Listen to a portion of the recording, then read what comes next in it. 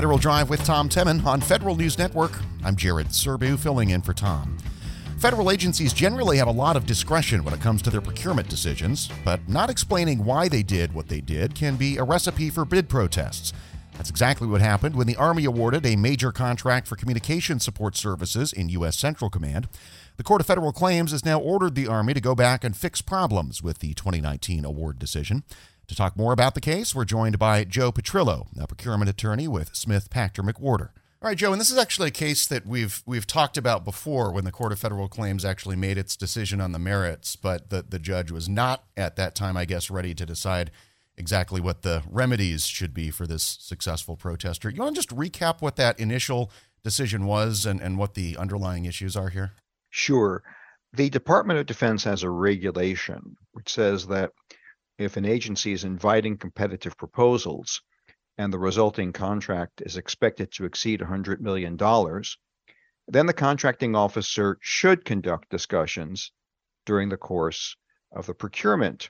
In an earlier decision in this case, the case is IAP Worldwide Services versus United States, the situation was that the agency decided not to conduct discussions. This was the Army, and they issued a very conclusory decision about why that was the case, didn't really explain the reasons. So when the procurement was protested, the court found that the Army's had run afoul of this regulation. Now, because the regulation said should, not shall, the Army did have some discretion about whether or not to conduct discussions. But here, its decision not to do so didn't seem to comport with the regulation, which made conducting those discussions the default position. Further complicating the matter, the protesters' proposal had been rated unacceptable, and to the extent to which it was really harmed by this was somewhat iffy. So the court asked the parties for more information about what remedy was appropriate, and they reported back, and the court has issued now another decision. Yeah, and unlike the Army's conclusory decision, this one is definitely not conclusory. The court spends a good 40-plus pages explaining all the options that it had for awarding relief. Which path did the judge eventually land on? Eventually, it decided that in this particular case, the proper decision was to go forward with a remand to the agency with some instructions. The judge got to that conclusion after looking at all the other alternatives and writing really a very thorough and clear explanation of when the various types of relief are appropriate. There are four possible remedies in a bid protest case. One is monetary. The winning party can get its bid or proposal preparation costs, but that's really only done when the protester gets no other relief, and the legal wrong means that it's wasted its money in pursuing the contract. There are three other categories of relief that are non-monetary. The most well-known one of these, I think, is an injunction.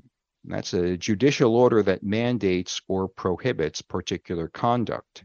And it's backed up with the court's contempt power, so it's something of an extraordinary remedy, and it's not easy to get. Going beyond that, another alternative is the declaratory relief. Here, the court isn't so much redressing past wrongs as setting the stage for future compliance.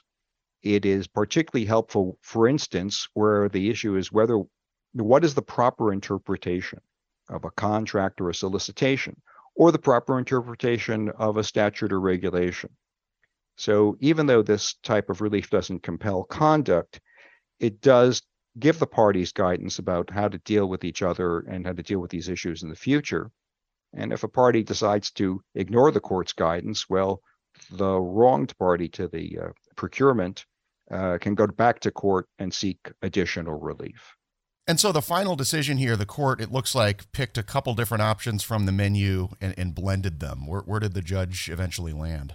The judge landed eventually with a remand, and those often have instructions. And although he didn't lay out the instructions in detail, he basically said that on remand, the Army needed to act consistently with the proper requirements of the regulation as he explained them in the first decision.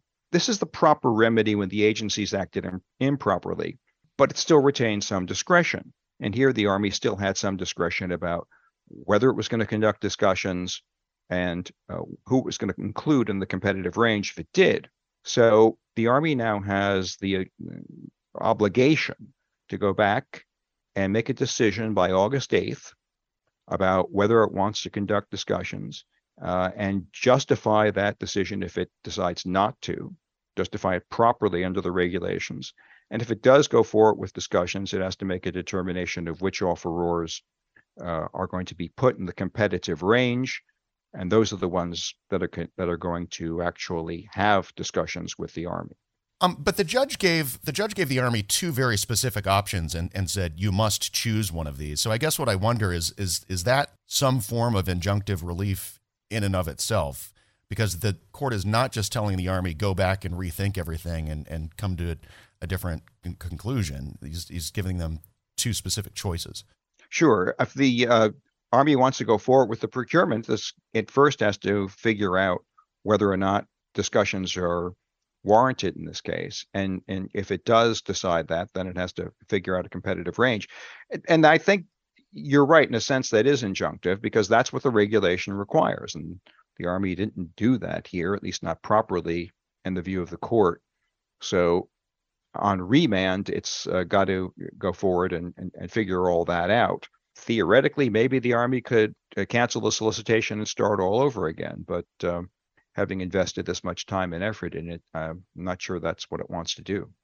Yeah, and I suppose if the Army goes with option one, which is essentially just elaborate on the reasons it didn't engage in discussions and still doesn't do discussions, the same unsatisfied bidder could go right back to court, right, and drag this out even further, even after this. I mean, the source selection decision was, I think, 2 years ago.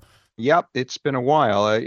That's a very good observation because the judge did lay out one difficulty in going forward with simply saying, no, we're not going to conduct discussions and justification for it. There is a legal doctrine that says we're not going to accept post hoc rationalizations for a decision.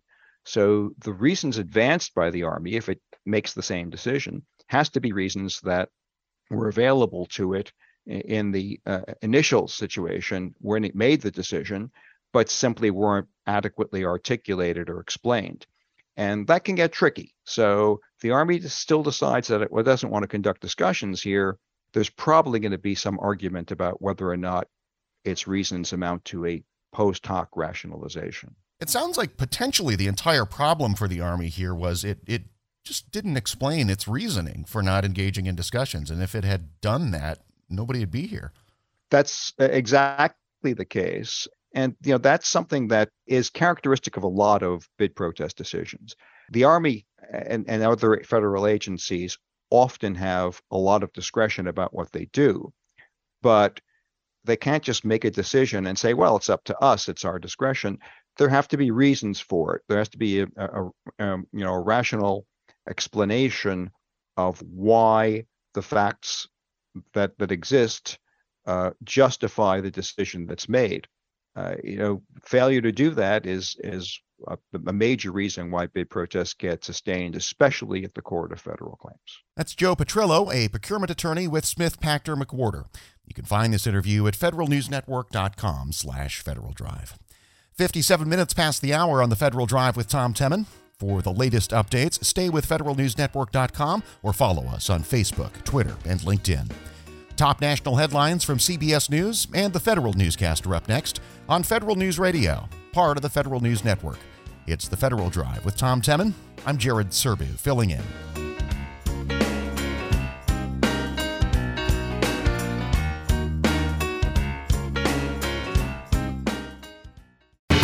As prices keep creeping up, your entertainment budget doesn't have to take a hit.